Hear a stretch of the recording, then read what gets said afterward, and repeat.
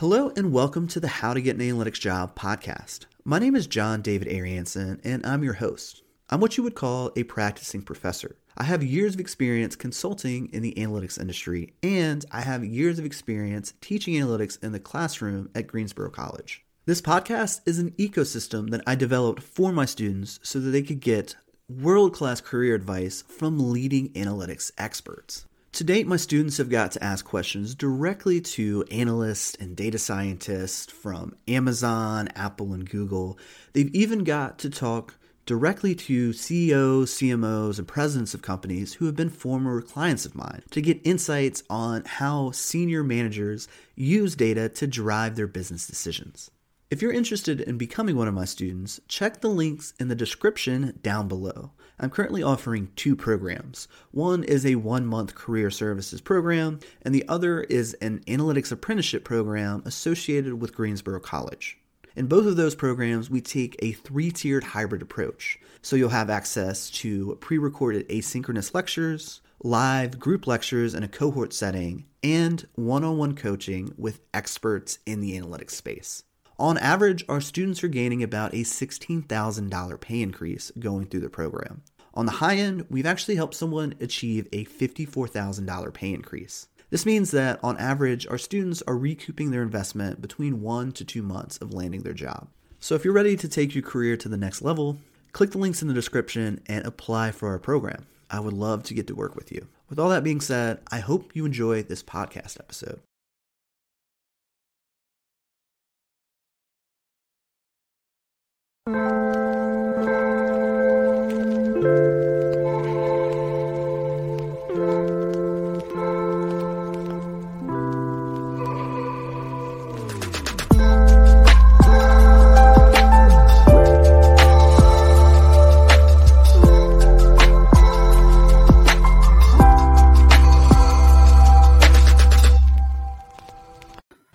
Hello and welcome to a very, very special episode. So I'm feeling some mixed emotions here because, Albert, I'm super proud of you. Oh, thanks, man.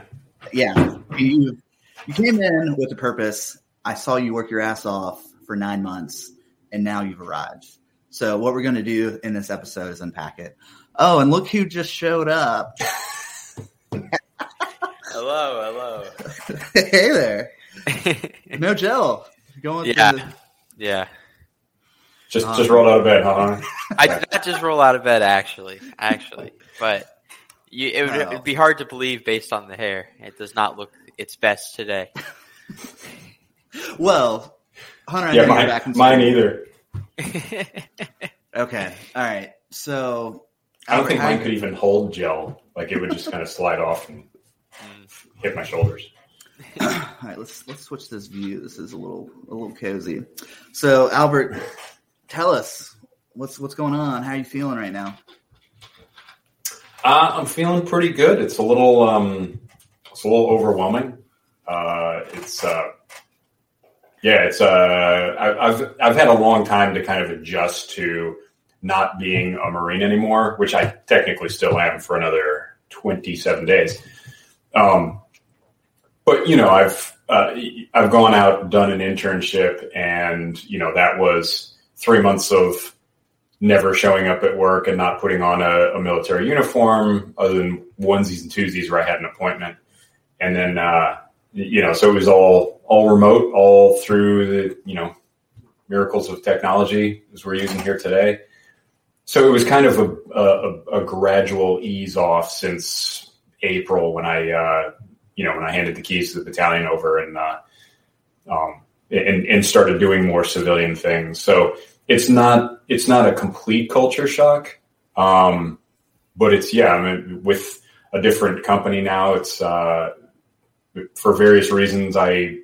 Google wasn't a good option for me for full-time employment, and so I put myself back out there a few months ago and. Kept networking and followed up on some connections. And so it turns out I have 2 jobs now, which was not exactly the plan, but it's going to be a good thing. Awesome. All right. So I think what we should do, well, first we need to acknowledge the chat. I feel bad. So the last live stream, So for those of you who are watching this, I'm live streaming my Tuesday lectures at Greensboro College. And that was an interesting test run, earlier this week, in that I had a lecture, I had students, and I had the live stream. So let's bring in some of our live chatters. And Natika, welcome. Natika. Awesome. Glad you can make it. We got Stoney. Stoney, you've become a regular now. You're on like every one of our live streams. Actually, who's not here is Matt Bratton. Also, Robert Robinson. Welcome. Okay. Glad to see Rob made it. Yeah. So, Al, I want you to take me all the way back to the beginning. How did you even find out about the analytics space or industry? Like, what was the initial kind of nudge to go in this direction? So, I mean, it's always been my interest. Way back to, my first abortive attempt at college was at Ohio University, coming straight out of high school. And, I didn't really find my way there and wound up leaving and joining the Marine Corps. But one of the things that I really enjoyed before I left, I loved accounting, which is bizarre to my mother, who's a music teacher, but and my father, who's a studio artist and social worker. So anyway, but I really enjoyed accounting and just kind of the plugging in numbers and, there's a right answer to everything. And but I really loved a class called Product and Operations Management. And that sort of stuck with me. It wasn't anything you could major in at the time, but it was something that I always remembered. It was like, this is a lot of fun. And it was like back in the napkin stuff back then. I don't know if you could even do like solver functions in Excel. I mean, I was just drawing little grids on my notebook paper and kind of, writing in some solutions to like a supply chain problem and then erasing them and just sort of doing optimizing functions in my head. And I just remember everyone else in the class hated it and I loved it. And I just looked like a freak and a nerd by comparison. So that always kind of stuck with me. I got into some analytical roles in the Marine Corps. Wound up when I actually went and finished my degree, it was in economics. So I really liked the analytical stuff, the game theory and the the algebra and calculus functions that we used to use in the economic classes. I'm sure you remember. And then and then when it became an opportunity to get a master's degree, there was an analytics option, and I went straight for it. And at the time, I was looking at it for, it was designed for military applications, and that's what I fully intended to stay in the Marine Corps and just be an analyst for the Marine Corps. It eventually worked out that it came down to North Carolina for this set of orders, finished my degree, and down here, my kids are all in high school. I wanted to kind of keep them stable for a bit, and it just came up that in order to stay here, I was going to have to deploy probably multiple times. I was going to have to be eligible for promotion and command boards that were going to put me in roles that could move me and my family again. And it was just, and the other thing is I'm in my 40s. And at some point you just say, well, if I'm going to embark on a second career that isn't completely dependent on the military, going to be a K Street lobbyist or something like that, I need to start now because, age discrimination is a real thing and people don't want to be hiring entry-level candidates that are in their 50s. And it's just. Yeah, I think it's especially pronounced in the tech space, right? Yep. So yeah, it absolutely is. And even in this day and age where people don't, my grandfather worked for 50 years for one company. And it started out unskilled labor, like delivering newspapers. And eventually he was, when he retired, he was like the plant manager for the printing factory of all the newspapers and magazines. And nobody does that anymore. And you'd be foolish to do it at this point. It wouldn't make financial sense. You're better off working somewhere for a few years and then kind of evaluating your options and maybe moving. So, but even with that, the companies know they're probably not hiring someone for 20 or 30 years. Probably, 5 or 10's most likely the best they can hope for. But even then, the actuarial tables don't lie. I mean, older people get sick more. They get, need more medical coverage. They, they can die. I mean, when you start hiring people in their 50s, those are things you have to start thinking about as an employer. So yeah, all of those reasons, hey, this was the time to retire, kept my family stable, and and now I'm, out with a pretty good job, 2 pretty good jobs. So Robert's chiming in here. Story of my life, entry level at 50. Wow, you guys are brave. I mean, that's interesting. That's interesting that you guys have made the pivot that kind of late. But I mean, it makes sense in the context of, wanting to get out of the military.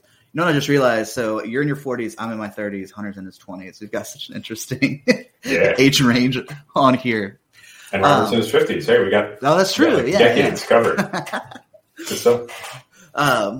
Okay, so what led you to pursue kind of online education? Because I think what you've done, and I'm going to brag on you here a little bit, you've done an amazing job of networking, persistently building your personal brand, and then just making so many connections. Because I mean, you're having multiple offers right now, right? Or you had? Yeah. I actually had. I would say I had 2 firm offers that I turned down, and then some other kind of softer overtures that I didn't pursue. But that's amazing. Yeah, it was. What's that? I said that's amazing. Yeah. Because I was pretty happy. It was a bit overwhelming because the 3 firm offers that I got all came within, it was like 3 or 4 days. I mean, so when we had lunch that one day in Greensboro, I don't know if you remember, like right at the start, before everyone was there, I jumped up and took a phone call outside. That was a job offer, and it was funny because. I wound up having 3 companies kind of competing, and I wouldn't call it a bidding war, but it was, I just told them, hey, I've got this offer for this dollar amount. And then the next day they would call back and say, we'll match that, or we'll top that with a signing bonus.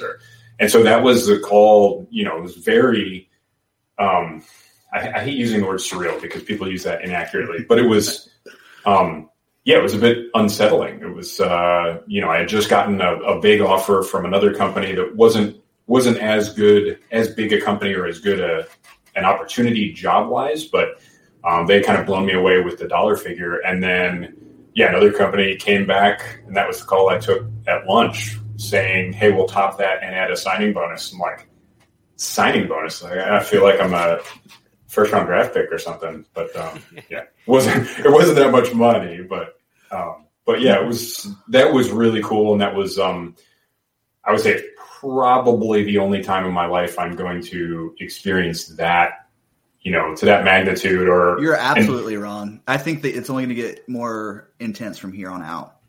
Like, you remember when we had, but that's the only time I'm going to be like an absolute free agent. Like, I'm completely untethered. I have a specific date at which, I'm leaving the Marine Corps.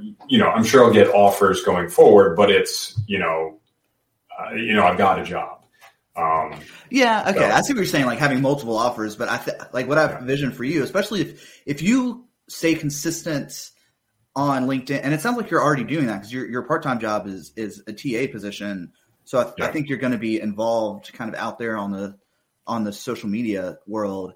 You're going to have inbound opportunities come your way. Because I mean, and this is what is so mind-blowing to me, is that even at an entry level, hiring managers and recruiters are reaching out to people. Because I mean, Hunter, you've had companies pursue you, right?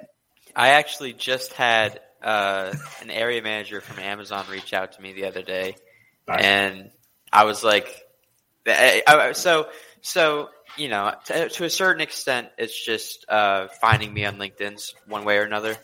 But at the same time, it's kind of interesting to see how even just a little bit of effort from somebody my age, like it kind of reflects in the availability they have in terms of jobs.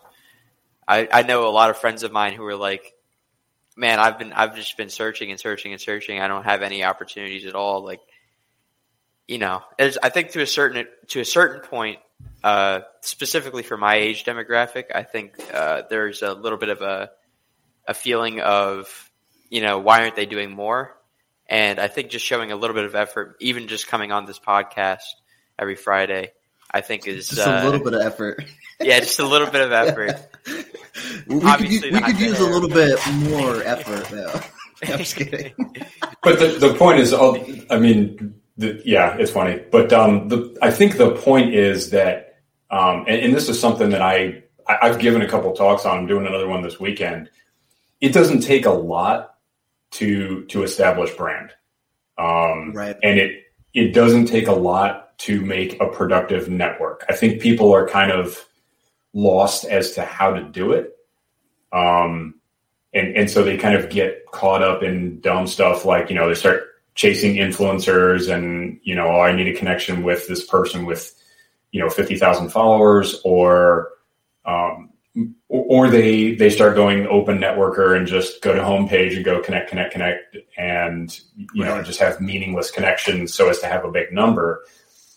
But I think, to do it right or even to do it wrong, it doesn't take a ton of effort. And Hunter, I hear people all the time, they come to me or they just kind of moan, into the stratosphere about, I'm qualified. Why can't I find work? And first thing I do is click on their profile and it's like, all right, there's 5 things that I look for, and most of the people that say I can't find work might have one of them. And so it's like, do you have a complete profile? Nope. Like their banner picture is like gray. It's like the default, yeah.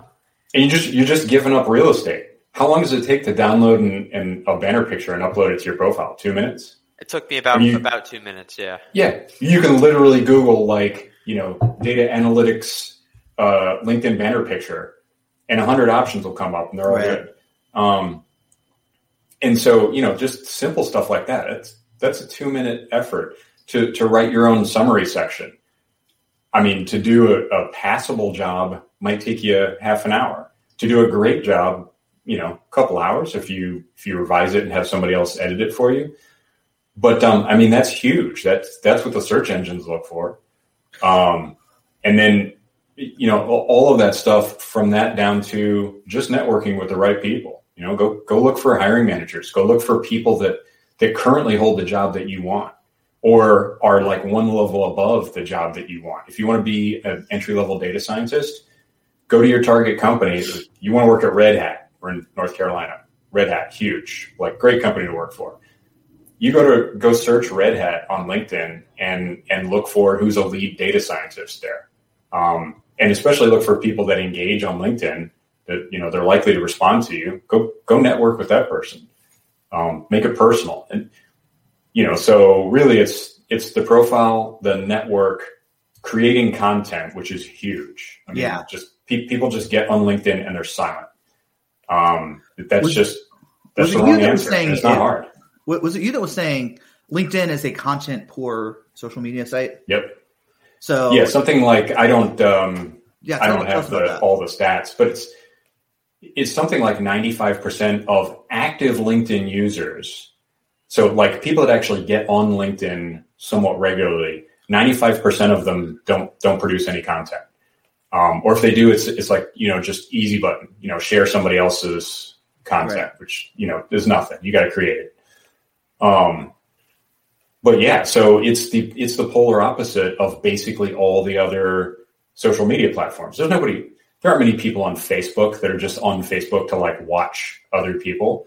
Everybody on Facebook is, showing you pictures of their dinner and their perfect family and all that stuff. Ranting about politics or, social events or, the same thing. Twitter is a freaking morass. I'm not on that. Man. I've quit Twitter pretty much permanently. I'll go on during football games just to hear what people are saying about the Browns and the Buckeyes. But that's it.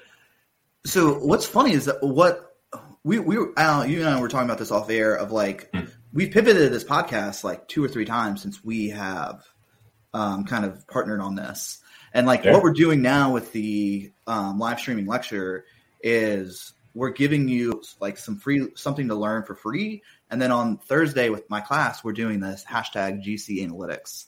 So you have something to watch, and we're encouraging people to either take a screenshot or just write about what you've learned. I think that people are just like, well, I have no idea where to start with content creation. So like what we're trying to do is trying to build that community and culture of allowing people to, I don't know, I guess feel empowered, or at least have some kind of guidance of like, it's really just putting training wheels on. Cause like once they get up and they start doing it, I think your creativity just starts firing off. You start coming up with ideas.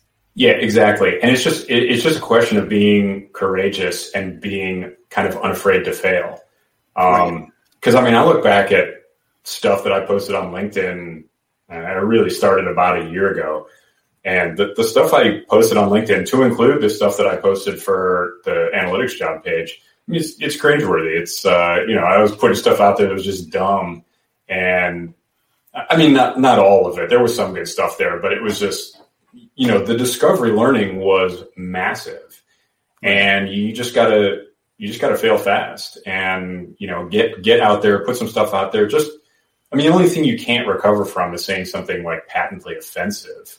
But I mean, LinkedIn's not the place for that anyway. If you steer clear of kind of third rail subjects and keep it professional and or personal on unacceptable subjects. If you're talking about your hobbies, like I post pictures of, my wife and I are training for a big hike on Veterans Day.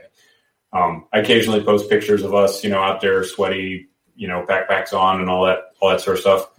That's great. People love that. And it humanizes you. You're not a slave to the grind. You're not just a worker bee.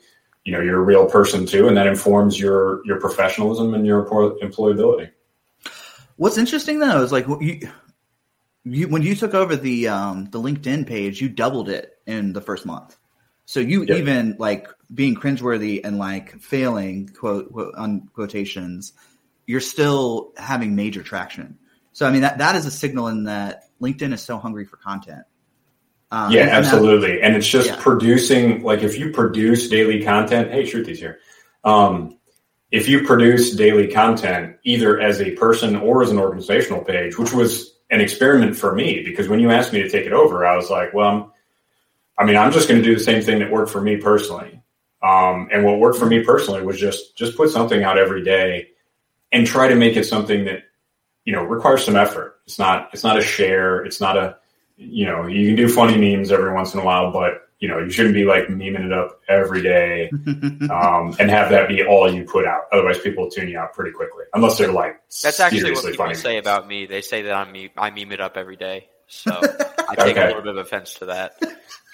If it's working for you, I don't know. I don't see it working for people. So, but yeah, like original content, you can kind of poach other people's stuff if you're like screenshotting it and then talking about it, like what it means to you and your interpretation. That counts as original content. But if you just click the share button and throw a hashtag on it, you're not accomplishing anything. And so that held true for my personal brand. It holds true for the page as well. I couldn't, if we took the page every once in a while, I think we shared a post or two, and it was like a tree falling in the forest. It was just useless. Right. So you got to have an original voice. But the thing is, like, you don't have to be like Pablo Picasso. Like you can be an original voice, just like 100,000 other people out there. But if you're the most original in your circle of friends, then it's going to resonate. So Natika was saying that, well, I mean, that's awesome that like, not only are you guys getting offers or Al, you've already got the job. Hunter, you got one more year left of school, right? Yeah. So, I mean, I am very, very confident that you're going to get a killer job upon graduation, but also our fans are too, that are actively participating. So, if you guys are watching this, go connect with Natika. She had 2 offers from FANG companies. And I mean, that's just huge right there. Sorry, we've been just want to be a software developer. All right. And then also we've got Stoney chiming in here. So he's saying it's important to engage with multiple prospects. I think that's fantastic advice. What do you guys think? As far as jobs?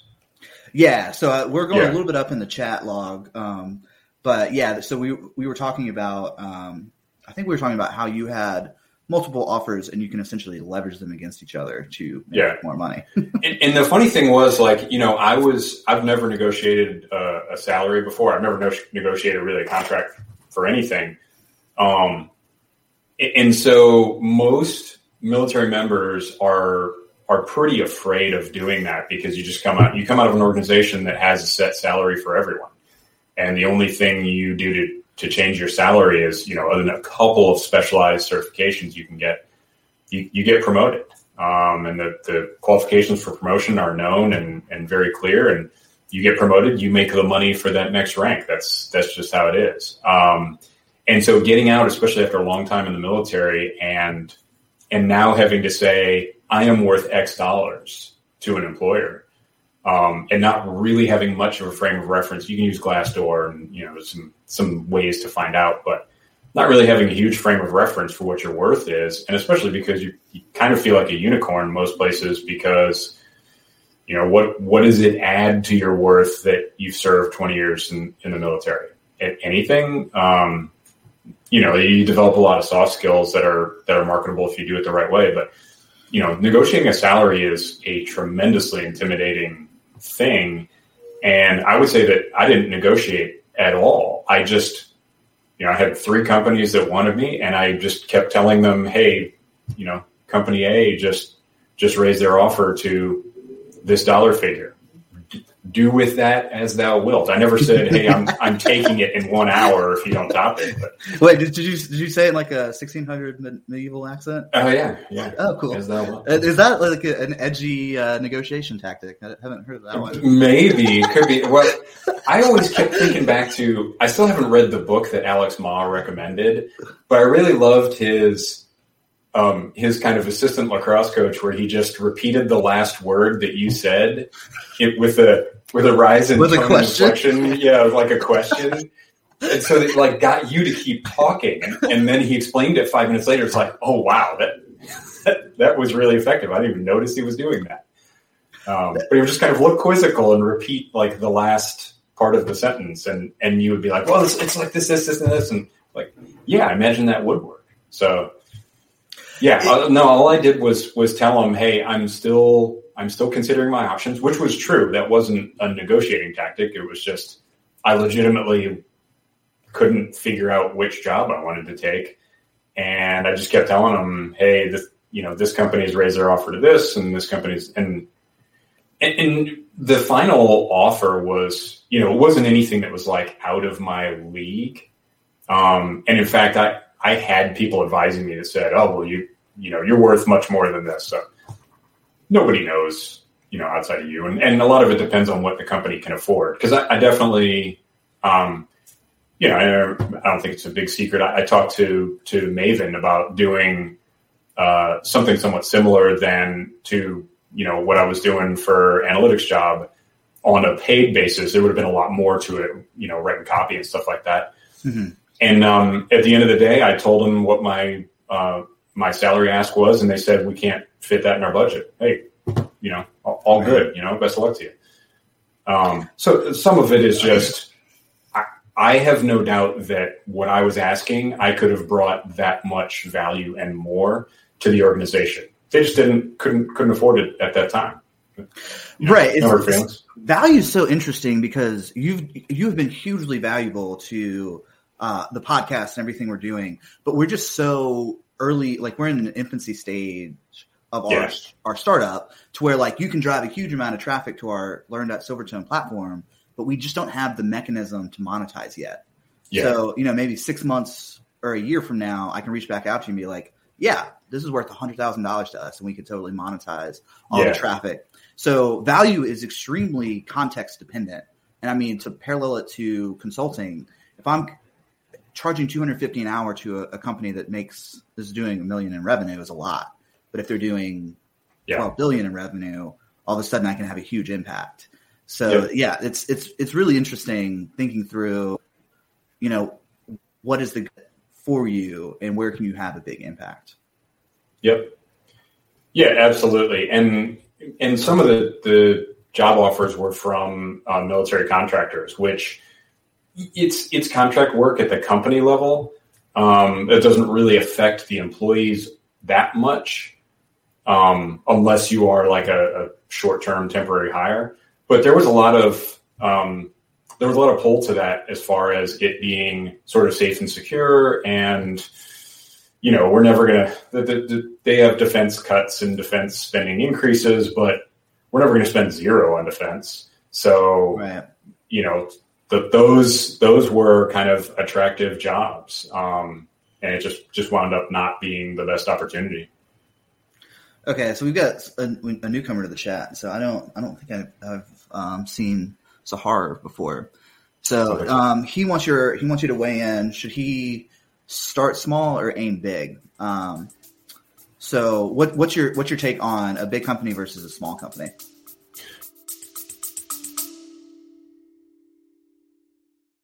We're going to take a quick pause from the episode so that I can give you some more information about our career services program. Over the last 4 years, I have developed a very effective approach to teaching the foundations of analytics. And I've taken that same curriculum from my case studies and business analytics class at Greensboro College and turned it into a career services program. So if you've ever thought to yourself as you're listening to this podcast, man, John David students are really lucky. You can have a very similar experience to them. Just check the link in the description down below. My career services program offers you an analytics foundations curriculum. So this will shore up any gaps in knowledge that you might have in landing either a promotion or maybe even your very first analytics job. And then you get to work one-on-one with me to help build your personal brand. So we will look at your resume and also help you develop a customized portfolio. All right, let's get back to the episode.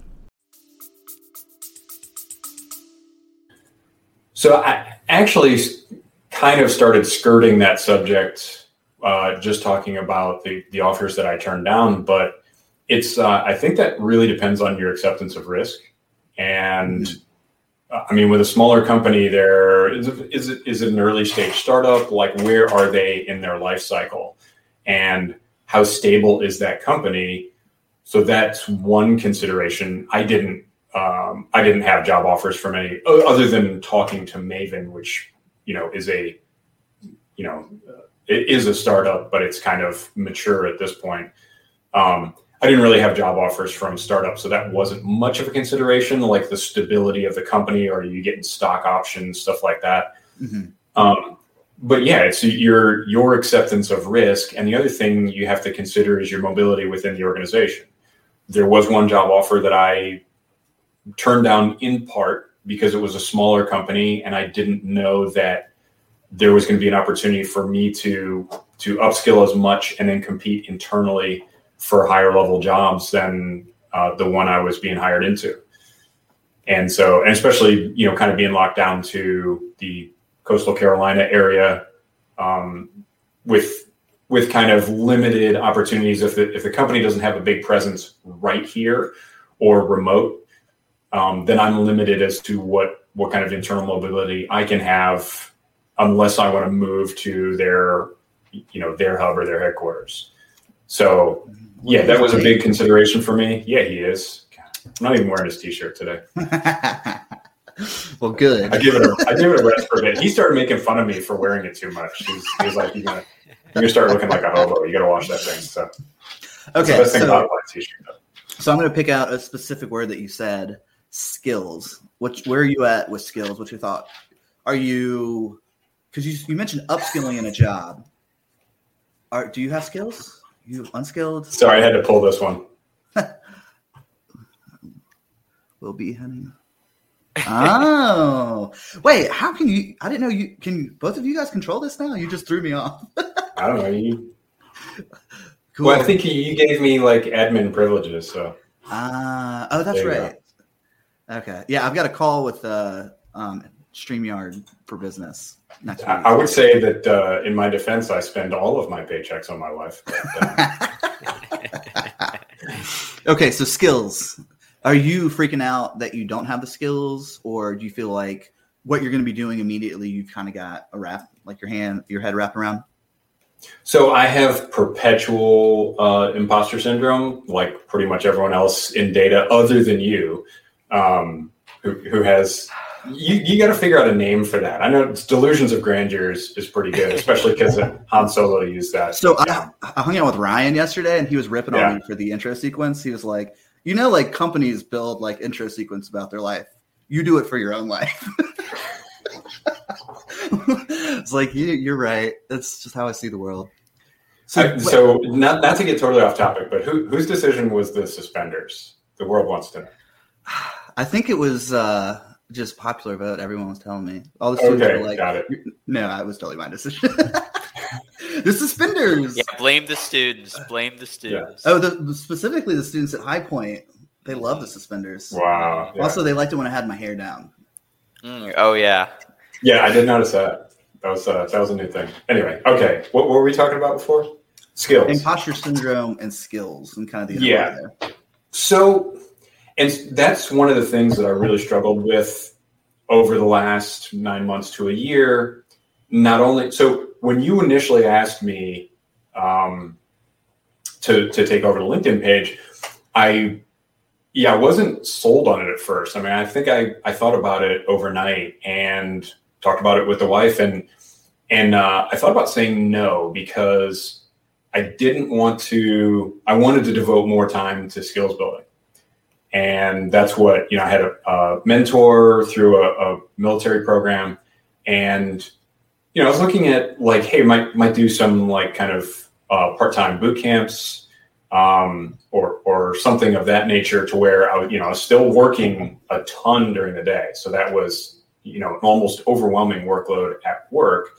And then, I was looking at, okay, I really need to master the time Python and SQL and R and, God knows what else, Amazon Web Services. And so I was a bit intimidated. And then I said, okay, I'm already taking up some time producing my own content every day.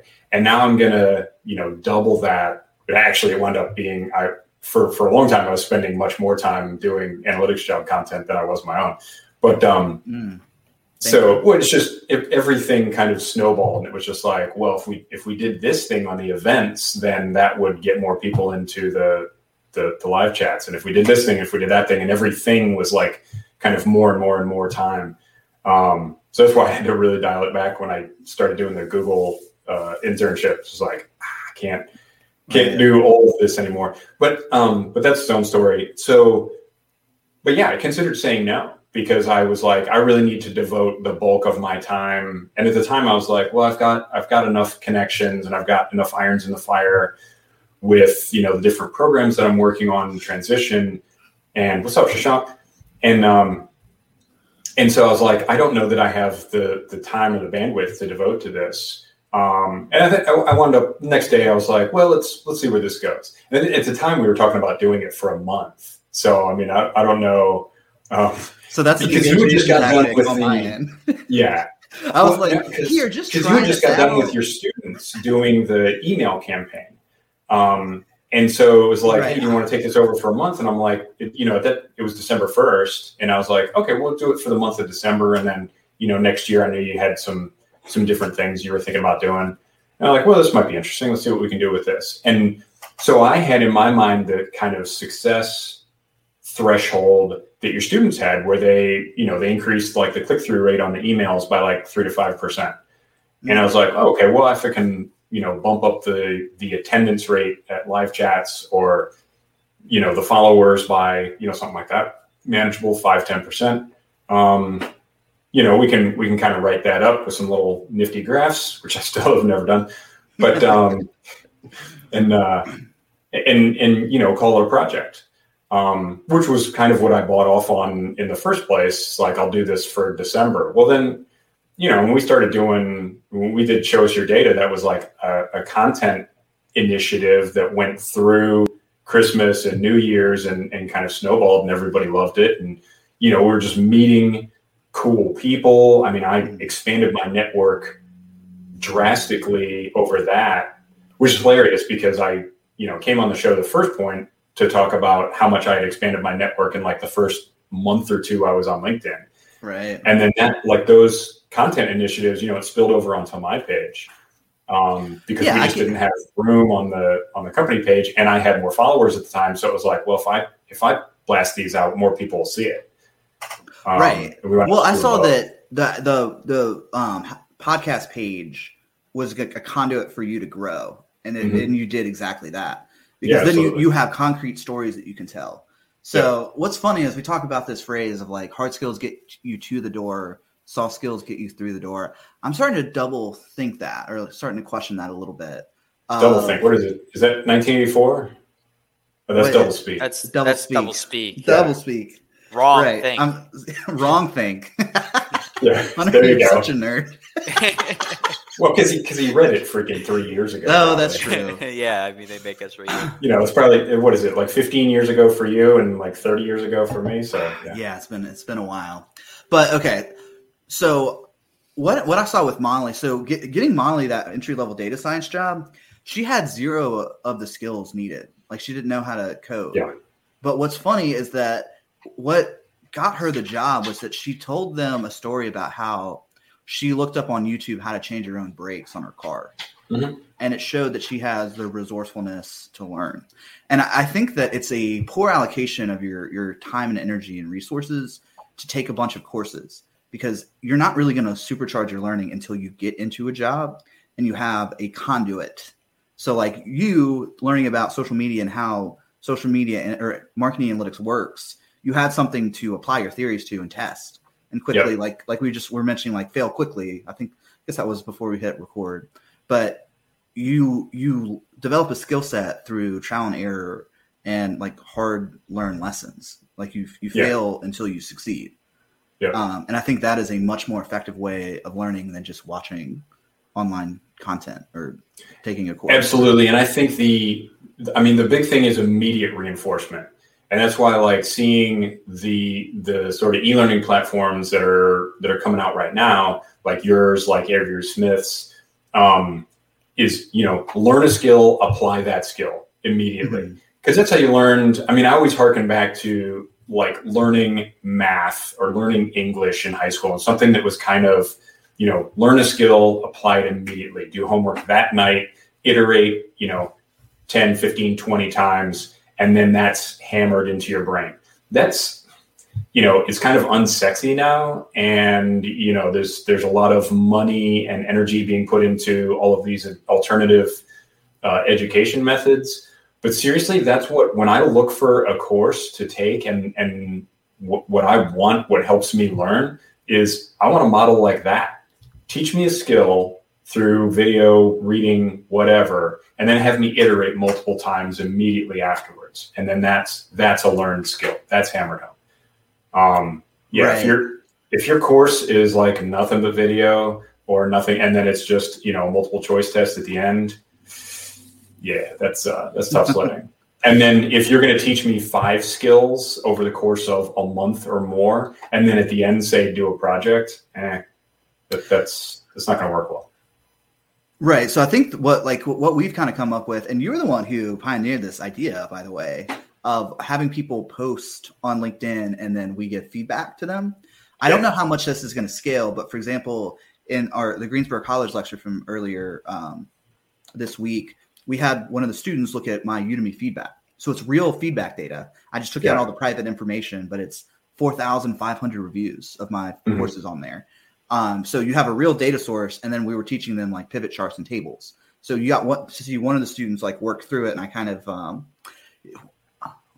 played the Obi-Wan Kenobi character of like just guiding him and like not telling him the answers, but like giving the old Socratic method. The Socratic, like, oh wow, that's interesting. Why did you do that? And then the people could follow along, download the data source, which I got to get on Ryan about getting the sign up link so that they could get an email of the raw data source. But yeah, so like get a raw data source, work on it, post it to LinkedIn, and then have people comment. Because I think it's kind of like crowdsourcing your education, because, like people are, and it's an opportunity for them to show up and get, a signal on LinkedIn as well. And it's, it's communal. I mean, it seems pretty interesting. Yeah. Absolutely. And I think we talked about this at the time. Anything that gets them to get out lean out over their skis and get content out there, and just get over that initial fear that, you know, I'm gonna sound stupid, or I'm gonna have a typo out there, or, you know, people are gonna make fun of me. It's, you know, literally the worst thing that can happen with your content on LinkedIn, again, unless you say something like patently offensive, is nobody hears it. And that you can figure that out and rectify it pretty darn quickly. But yeah, that's the worst case scenario. It's like you put some effort into a piece of content and it gets no engagement. Oh, shucks. You can fix it tomorrow. Hell, you can cut and paste the same post. You know, don't do it the next day because the algorithm flags that. But, you know, take that same post if it was worthwhile content and post it a week later. And even point out, like, hey, I posted this last week and nobody saw it. You know, click like if you can see this. You know, I've done that. That's you kind of dare people into engaging on your post. I mean, I remember one of the first big hits I had. It was big for me at the time, but it was just, I had a bunch of links in it. I knew that having a crap ton of links in your post tends to depress your circulation, because if they don't respond, you have to have like more than 50% of them respond within an hour or two. Otherwise, your distribution gets shut down. Okay. Because it picks it up as spam. Like, you know, because you got people that tag 100 people in one post, and, you know, they're just spamming people. It's not people that want to respond to them. So I tagged a bunch of organizational pages, and I was just talking about all the programs that I was using through the Marine Corps to transition out. And I knew that most of these organizational pages, they don't have people kind of manning them all the time. You know, you're lucky if you get a response from them like once a week, maybe. So I just announced it, like the tagline on the post was like, the LinkedIn algorithm is going to crush this post. And I may have typed it in all caps, trying that little trick, but it got so many people to respond, and it was valuable content, and I knew it was. But, you know, I was like, well, I really want to tag all these assets so that other service members will see this post and then be able to just kind of click through it. Because it doesn't work as well if you put those into comments. It works okay, but, you know, people like to look at the post and say, oh, you used American Corporate Partners. Look, it's hyperlinked, and you can click straight through to their LinkedIn page, and from there, their website. But, you know, American Corporate Partners doesn't have a staffer, a social media manager, you know, on call all the time responding to their hits that they get on LinkedIn. So you put that tag in there after, you know, a few hours or a day, nobody's responded to it. The algorithm kind of marks your post as spam unless it's getting like crazy engagement in the comments. Mm. Well, because of how I sort of teased it out and, you know, and sort of dared people to engage on it, they did. And so the post did really well. Michael, welcome. So Michael is saying, Albert, why don't you make a class about LinkedIn and sharing your work? You have so much insight. You could use examples. Yeah, I mean, feel free to use the examples from the podcast page. Yeah, absolutely. So I have, it's not in any formal thing where, like, you know, I've pitched it to LinkedIn Learning or anything like that. But yeah, I mean, I've evolved kind of some of the ideas that, like in my first appearance on the show, just me sitting there going, hey, here's the things I'm doing to get more connections. And then 2-3 months later, came on and, you know, taught the class to your students. And I had a PowerPoint that I put together. Well, I've since taken that PowerPoint. I beefed it up, put it on steroids for a talk to an organization called ISACA, which is a worldwide business something organization. But it was the chapter in Oman that invited me to talk to them. So wow. I made that class into a much more kind of in-depth class that I gave to them, then actually adapted it for a video series for a website called TechVed, which should be coming out later this month. And this is news. I haven't heard of this. That's yeah. Awesome. So I did it like a couple of weeks ago and had sent the videos to them and hadn't really heard from them. They do like all the editing and they add graphics and stuff like that, which is great because I know jack about that stuff. But, you know, I just recorded the videos with the content, and it's like 10-minute videos. And now what I adapted for those videos is now kind of the backbone of the class that I deliver. And then there's, I've got it's called Preus. I think I'm pronouncing that right. Which is a tech expo headed by an Indian YouTuber named Gaurav Sharma, which God knows if I'm pronouncing that right. But anyway, I've never talked to the man, so I haven't had the chance to ask him if I'm saying his name properly. But anyway, yeah, we were talking about that earlier. That's this weekend. Of course, it's IST time, so it's over their weekend. It's from 10 a.m. to 2 p.m. Saturday and Sunday, which of course Eastern Standard Time is midnight to 4 in the morning. So they told me to pick the time slot that works for me. So I'm going 3:30 on Sunday morning. If you all want to tune in live. Yeah, good time. All right. But okay. anyways, I had to trim it down to 30 minutes. So that class does exist, Michael, in many, many drafts and forms now. So yeah, but it's, you know, the same basic concepts are what I've been talking about here. I mean, there's from what I see, there's 5 things that you kind of need to do. And some of those things I actually learned from you, John David, from Michael. It's a lot of stuff that I've cobbled together, you know, it's from personal experience as well. Wait, what are the 5 things? So it's PNC PB. And the memory device. Yes. Technically that's an initialism, but anyway. Yeah. Did you get that, Hunter? Yeah, I got it. You savvy on initialism and acronym? Okay, good. That's kind of a litmus test for me. So anyway, it is a complete profile, targeted networking, content creation, portfolio. Thank you, Michael Galarnik, for teaching me that, and a strategic brand that ties it all together. And so really it's, if you go back to, January, when I came to talk to your students, that was kind of the genesis for that there. And that's where I kind of put some of those concepts together that, you know, all of these things are iterative. It's not step 1, then step 2, then step 3. You should kind of go in that order. So, you know, before you start anything else, you should complete your LinkedIn profile and probably have a resume too, but that's not 100% necessary. But fixing your LinkedIn profile or updating or upgrading it never stops. So, I mean, I give 10 points on the LinkedIn profile that, you know, if you get these 10 things, you've got enough to then go and network professionally, and people can come to your LinkedIn profile and they're not going to go, you know, why hasn't he finished this? And it's, you know, stuff that I talked to Ben Knuff about and Shay and all of those guys last year. And so, yeah, it was something I've kind of refined over time.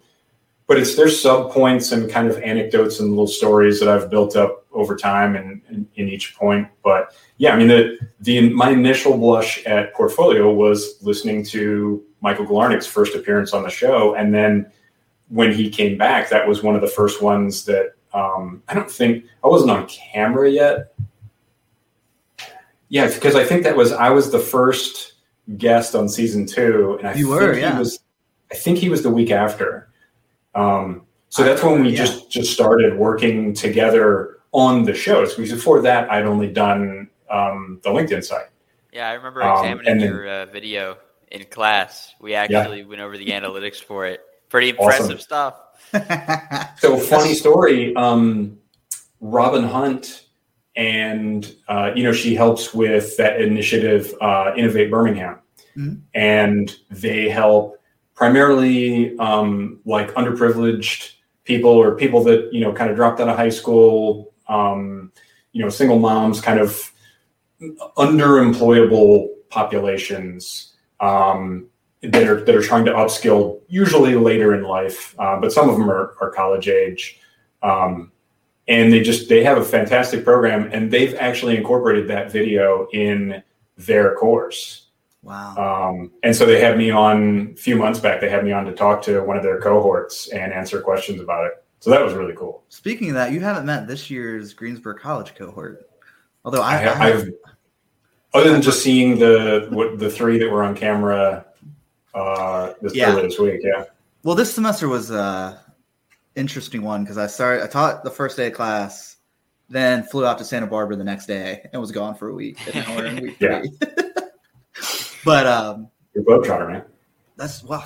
In car. I'm so tired right now, but I will say this: you need to come back on. I didn't even think about that. I'm like filling out the guest lectures. I need to have you back on to do. You tagged me on the post. I assumed that was, kind of an informal invitation. I don't need anything engraved. Okay. Well, I gotta get that schedule out. But okay, that's awesome. All right, Hunter, you haven't talked in a while. What's going on in your mind?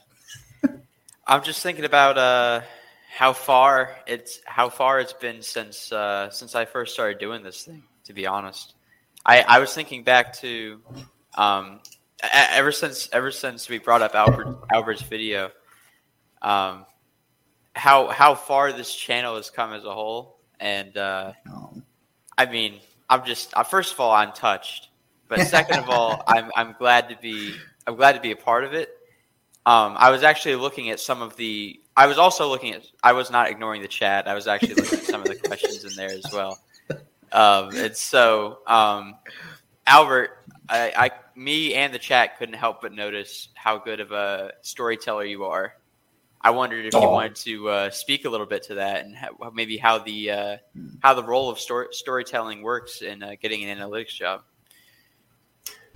Yeah, everybody loves to talk about themselves, so I'm no exception. I think that's part of not to take it completely off of what you asked, but I mean, as far as networking and getting people to engage and getting people, you have to be humble in how you approach people, and you ask them for their stories. No matter what. And so kind of ignore power dynamics in the relationship, or who's the bigger social media cool guy. If you ask people about themselves, they're flattered. It's just a thing.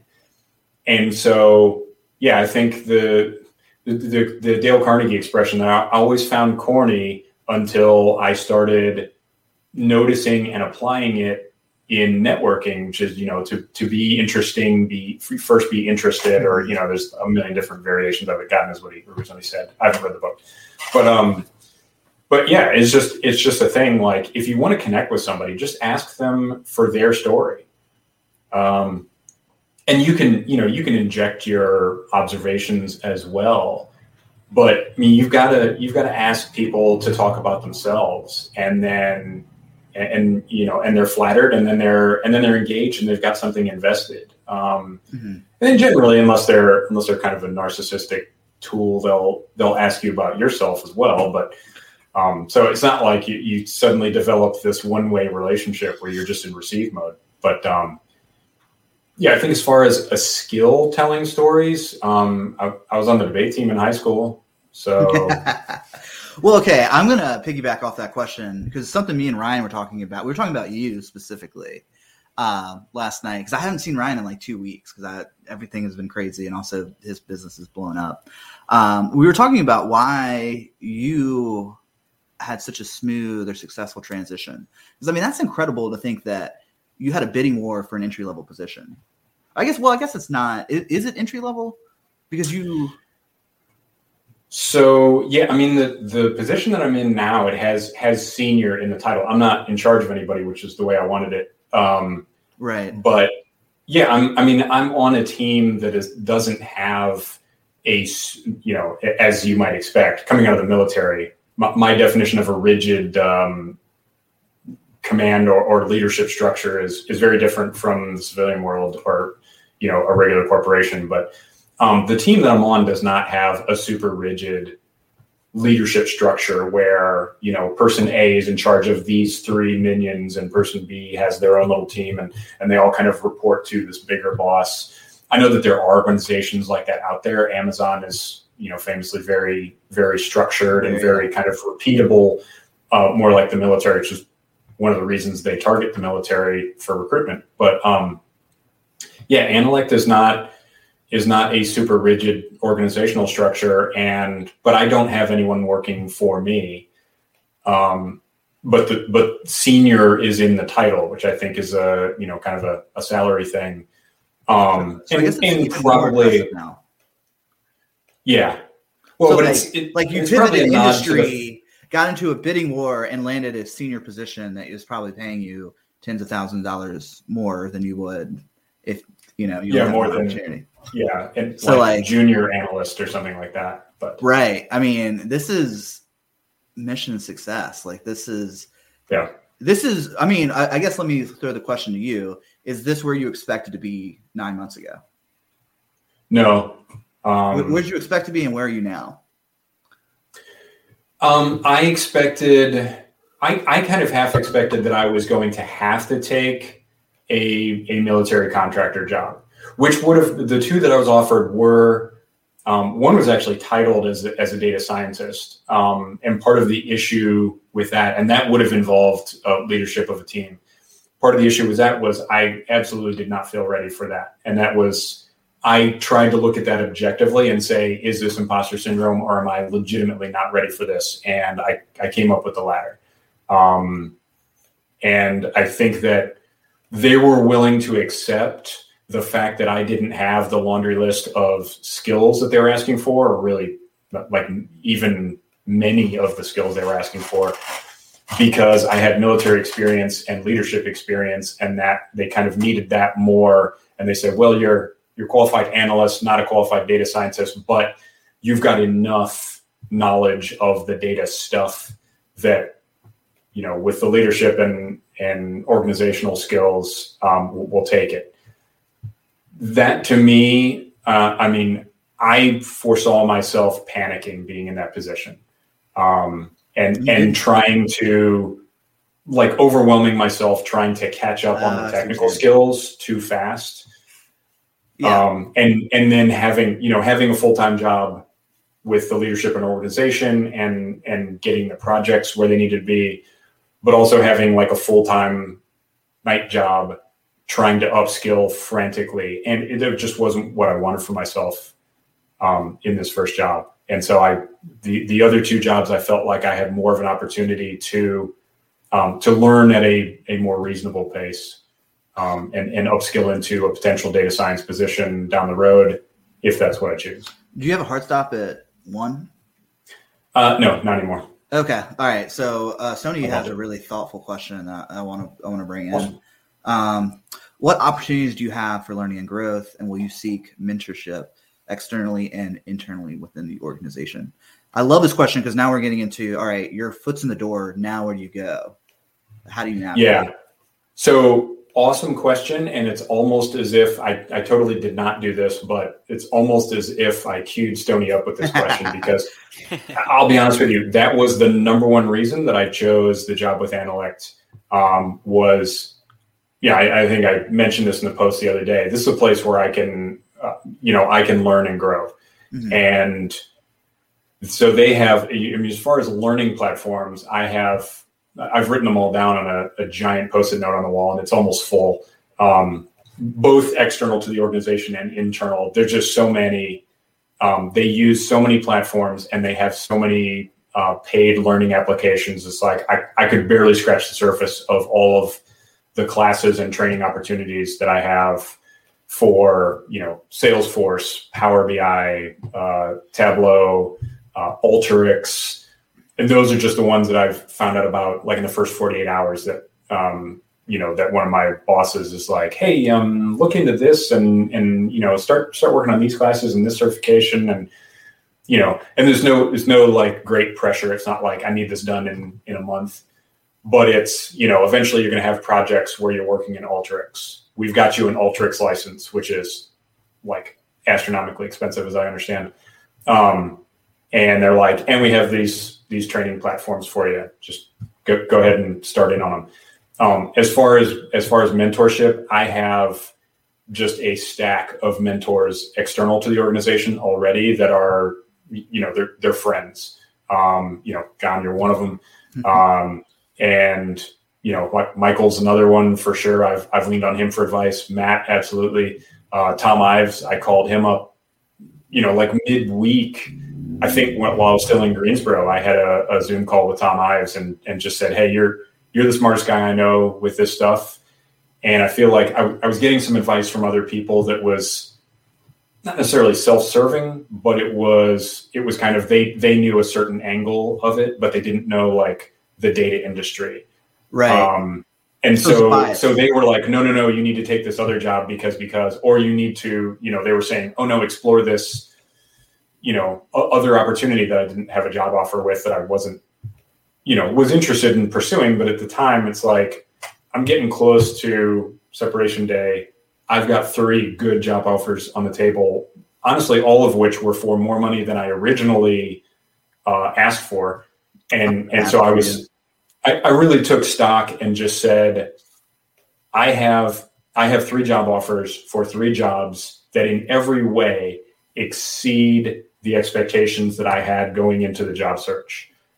So there's no wrong answer. There's just, all there is FOMO, really. It's just, if I turn down the titled data science position, will I regret that? If I accept that one and it is an overwhelming job, will I regret not taking somewhere where I could learn at a more reasonable pace? And so really that was it. It was like this one thing in each job that I had a question about, am I going to regret that? So it was like the least worst. No, that's not right. But it was just weighing like, what is the risk of each one? Because the upside on each one was more or less identical. Other than, like I said, the smaller company, there was a risk of kind of a growth cap, which I didn't want. So yeah, and I mean, I can speak firsthand to the like mental turmoil and suffering of being thrust into a situation and having to sink or swim. I mean, I spent 3 years in that space where I was selling projects that I had no idea how to pull off, and then I had to figure it out on the fly. Yeah. And that was, I mean, there are upsides and downsides of that. So if your goal is that I want to become a competent coder, getting thrown into that data science job, you're either going to get washed out or you're going to learn at a super fast pace. Now, the cost of that is probably, a little bit of sanity. You're going to be you're not going to be sleeping well. You're going to be like waking up in the middle of the night, like with a phantom problem that you haven't even encountered yet. But I mean, it sounds like you have a really solid head on your shoulders, and part of that might be just like your age. Like you've seen a lot of things, and you're not as in much of a hurry. I mean, that's like, I mean, we got a 20-year-old here, I mean, this young man energy of like running around trying to get everything figured out all at once. I mean, it could be. I mean, do you think would you agree to that? Yeah, absolutely. And it's, so over 23 years, I've coughed up so much time with my family, I'm not calling him old. Yeah. I'm saying he's seasoned. Experienced. Seasoned, yeah. That's not a nice way of calling me old or anything. Dude. So, and not to kind of bring the vibe down, but, just this past week or two, we've had, with the situation in Afghanistan, I spent the entire year of 2014 in Afghanistan. And that was, my kids were all little at the time, my wife had a job, and, the family just went through like kind of panic for a solid year. And we were there and we're questioning what we had to do there in 2014. That's 7 years ago now. So, a lot of emotions about that. And that really put a lot of things in perspective. Obviously that was post decision. But that was, I mean, what you're talking about with having a job where you're kind of panicked all the time, you don't feel ready to do it. One of my, I won't name the person, but one of my, mentor friends in data science and data analytics said, take the job that scares you the most. Well, the one that scared me the most was the data science gig, but it was, it wasn't for a good reason. It wasn't like, I'm really going to learn quickly in this. Oh, I might fail. I mean, I'm not going to fail, but that's part of the problem is that, I'll work myself to death in order to not fail. And I've lived that life for, really as long as I've been an officer in the Marine Corps. It's just, you're constantly in situations where you're unready and, you don't have the training or the resources or the time, most of all the time, to get things done. So what do you sacrifice? Time with family, sleep, food, exercise. What, you crush your family and you crush your health, and your, especially your mental health in order to accomplish the mission. And it was nothing wrong with the job itself. So there was nothing wrong with what the company was offering me. And I don't fault them at all. It was, can I handle this job and retain my sanity? And the answer I came up with was no. So yeah, that was a big part of driving me to something that I felt was more manageable and where they were a bit more realistic about, the two military contractor jobs. They were getting a military guy to do a military job. And so there's an expectation that I'm walking in the door and kind of ready to go. Once you get your computer, get your email and get your systems up and running, you're what we call a full up round. And there was little to no expectation of that going to Analects because they're like, they know I'm coming into a whole new world. And so they also want some of the soft skills, probably all of the soft skills that I bring to the table. But, they're very realistic about, hey, that the tech skills are, the potential is there, the foundation is there, but I can't walk in and run Alteryx. I can't walk in and, start putting together Datorama dashboards to the quality that they need. I've got a steep learning curve there and they respect it. So I've got thoughts here. I think that the rare skill set that you possess. So I told Ryan at the time I wouldn't tell you this, but now he's like, things have shifted because Ryan Forrest was going to hire you for Fungi. Yeah. Because he was so impressed that you could talk for an hour off the cuff about the Google Analytics certification.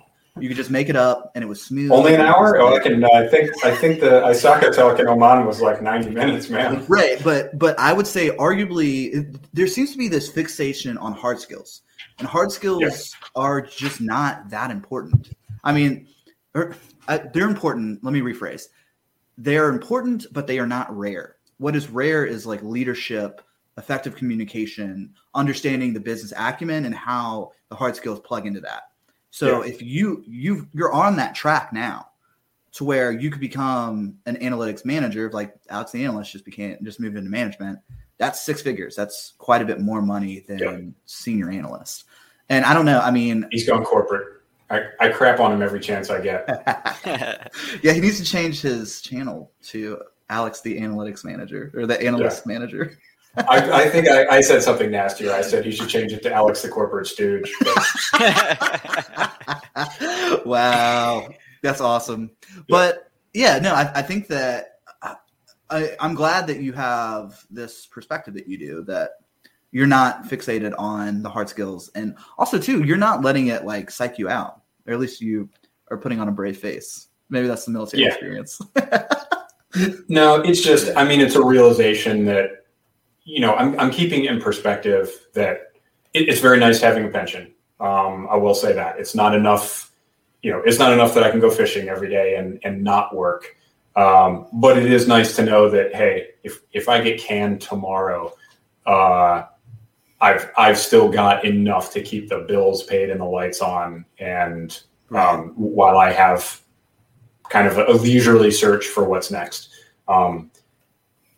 And so that's reassuring, but there's the realization that, you can't, there are people in the military that kind of tread water. We call them oxygen thieves sometimes, but they're well aware that it takes a monumental effort to get someone out of the Department of Defense unless they do something horrifying or, commit a crime or something like that. Even then, it's pretty difficult. So we have tons of Marines, and I know I've seen tons of them in other services that are just kind of there, like collecting a paycheck and being useless. I'm well aware. I was never one of those. I'm proud to say. I'm well aware that that's no longer an option. I mean, you've got to drive. It's a for-profit business. It needs to stay in business by making a continued profit, and the people that don't drive a profit are expendable. So, I'm going to push back a little bit. Sure. Absolutely, there are water treaders in larger organizations. Oh, there are. I'm just saying it's a whole lot easier to get rid of them. Oh, right. But I don't know. See, that's what, like, I had an internship at a $12 billion company, and it was existentially depressing to me that some people, it just seems like they don't do anything all day long, and it like doesn't matter. Shall remain nameless, but it rhymes with Schmollville. I plead the fifth here, but yeah. You forget I binge watched like every episode of the show before I came on, so I know all your stories. But yeah, so if you're at a bigger company, because the Department of Defense is like a massive, it's a massive organization. The larger your company is, the easier it is to kind of hide and just look busy. But if you're in a small startup or even a small to medium-sized business, you're right. You have to drive value. Yeah, or they're gonna fire you because they can't afford it in the way that a large company can. True. Well, that, and I mean, now we're getting way off topic, but the bigger the company is, the more divisions they have that don't need to produce profit. They may help the company in some other way. I mean, somebody, when I was interning at Google, somebody estimated that something like 5% of Google's employees actually drive, like the vast majority of their profit, and that Google has whole divisions that lose money, but it's just advantageous for Google to have them, because they need a presence in certain markets in order to kind of be viable. And it may be something that they want to expand later down the road, but that right now they get their butt kicked on that particular product or in that particular industry, and they're fine with it because the advertising and data and search, all of that drives such monumental profit that, they can absorb what would be overwhelming losses for a smaller company in other divisions. It's a really good concrete example of this. I just watched a video on like useless jobs on YouTube. Corporate lawyers. That sounds hilarious. Like corporate lawyers. So if you have an in-house lawyer team, you're not going to get sued, which means that the lawyers don't have a lot of work to do. But them just being a part of the organization wards off, unnecessary lawsuits. So I mean, you're right. We're going way down. Yeah, mutually assured destruction. It's like having a stockpile of nuclear weapons. You have them so you don't have to use them. But it sounds like the position that you're in, there's some pressure. There's some pressure to perform, and it sounds like you want that. Yeah, it's you stress, not distress. Yes. Perfect. Awesome. All right. Well, we've been rattling on for an hour and 15 minutes. Do you have any closing thoughts on what were the keys to your success in this transition? I think just being courageous and not worrying about it, and not leaving things to the last minute. I mean, if you can lean forward and fail fast, just make your mistakes early, gain your network before you need to leverage your network. And, you'll remove the sting of, hey, I just met you and this is crazy, but you have a job for me. That just doesn't work. But what does work is, you're out there talking and engaging, you're being a good person. Hey, tonight, artists of data science, got an opportunity through just going on Artists of Data Science and, swallowing my pride and submitting a question and talking to amazing professionals. And then down the road, one of them, who shall remain nameless, but was just like, hey, I got this job prospect for you. just out of the blue. And and I just trace it back to, I went on Artists of Data Science.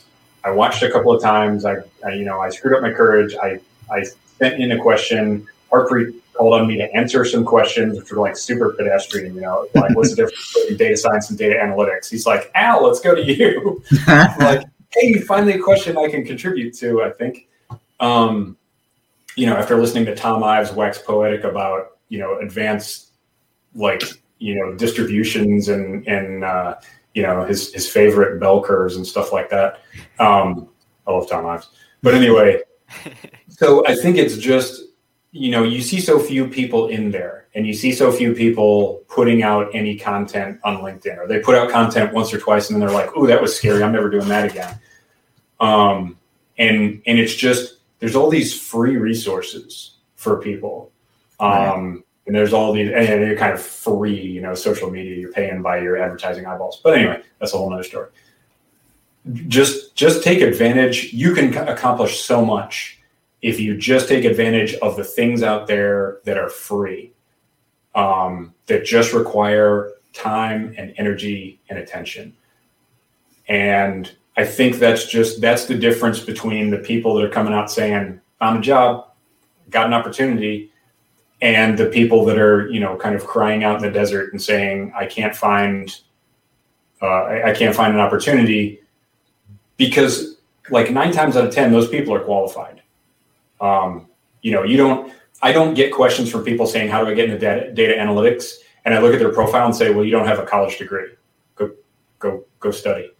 Like, that doesn't happen. If you don't have a college degree, you're not qualified. If you don't have the kind of fundamental stack of technical skills, like some math knowledge, some stats knowledge, if you don't at least have the baseline ingredients, you're not sitting there saying, hey, I really want to get into data analytics. How do I do that? Well, you should start studying. Those people aren't out there. The people that ask are qualified. But the things that they're lacking are the things that I talk about. Get out there, network and engage, be mindful of your brand, and just kind of get over your initial fears and start putting yourself out there. And once people know you as, a good person and someone that's interested, they're going to extend you opportunities. You've been a part of platforming, not just me, but, multiple people, half of them are in this chat. And it's just, what's the common denominator? They're not all 20 plus year Marine veterans. Some of them don't have a master's degree.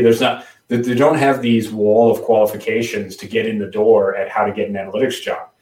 You extended me an opportunity because I expressed interest and I started talking to you, and I was doing something kind of, unique and interesting. Mm-hmm. Other people have approached you and approached me and come in and gotten opportunity from this channel, and the only common denominator is their interest and their energy. Wait, can I break down just why I think, because it just kind of clicked in my head. Sure. Why I think that you have had so much success in such a limited amount of time. Why? Is that, so I get emails all the time, and people say, hey, I want your help. Here's my CV, or here's my resume. What you said was fundamentally different. You said, hey, you did an amazing job with this podcast. I've already learned so much. I'm going to go watch every single episode. Yeah. I feel invested in the success of this podcast. Let me know how I can help you. Yeah. Which is a fundamentally different message. It's like I want to help. You've already helped me. I want to thank you. I want to show gratitude. Let me get back to you. And that, as opposed to, oh, here, do this for me. I don't think people realize how that comes off, especially to someone who has so many inbound messages every single day. Yeah. And I think that just goes back to what we talked about earlier, that, if you approach people with humility, mm-hmm. Because it's kind of a fundamentally selfish act to come to somebody, especially if it's in that first message, but even right after you connect and say, hey, how do I get into data science? Well, stop. Now you're demanding my time. Right. And now I've got to sit here and think, and I don't anymore. I usually just say, hey, binge watch this YouTube channel. Right. Start there.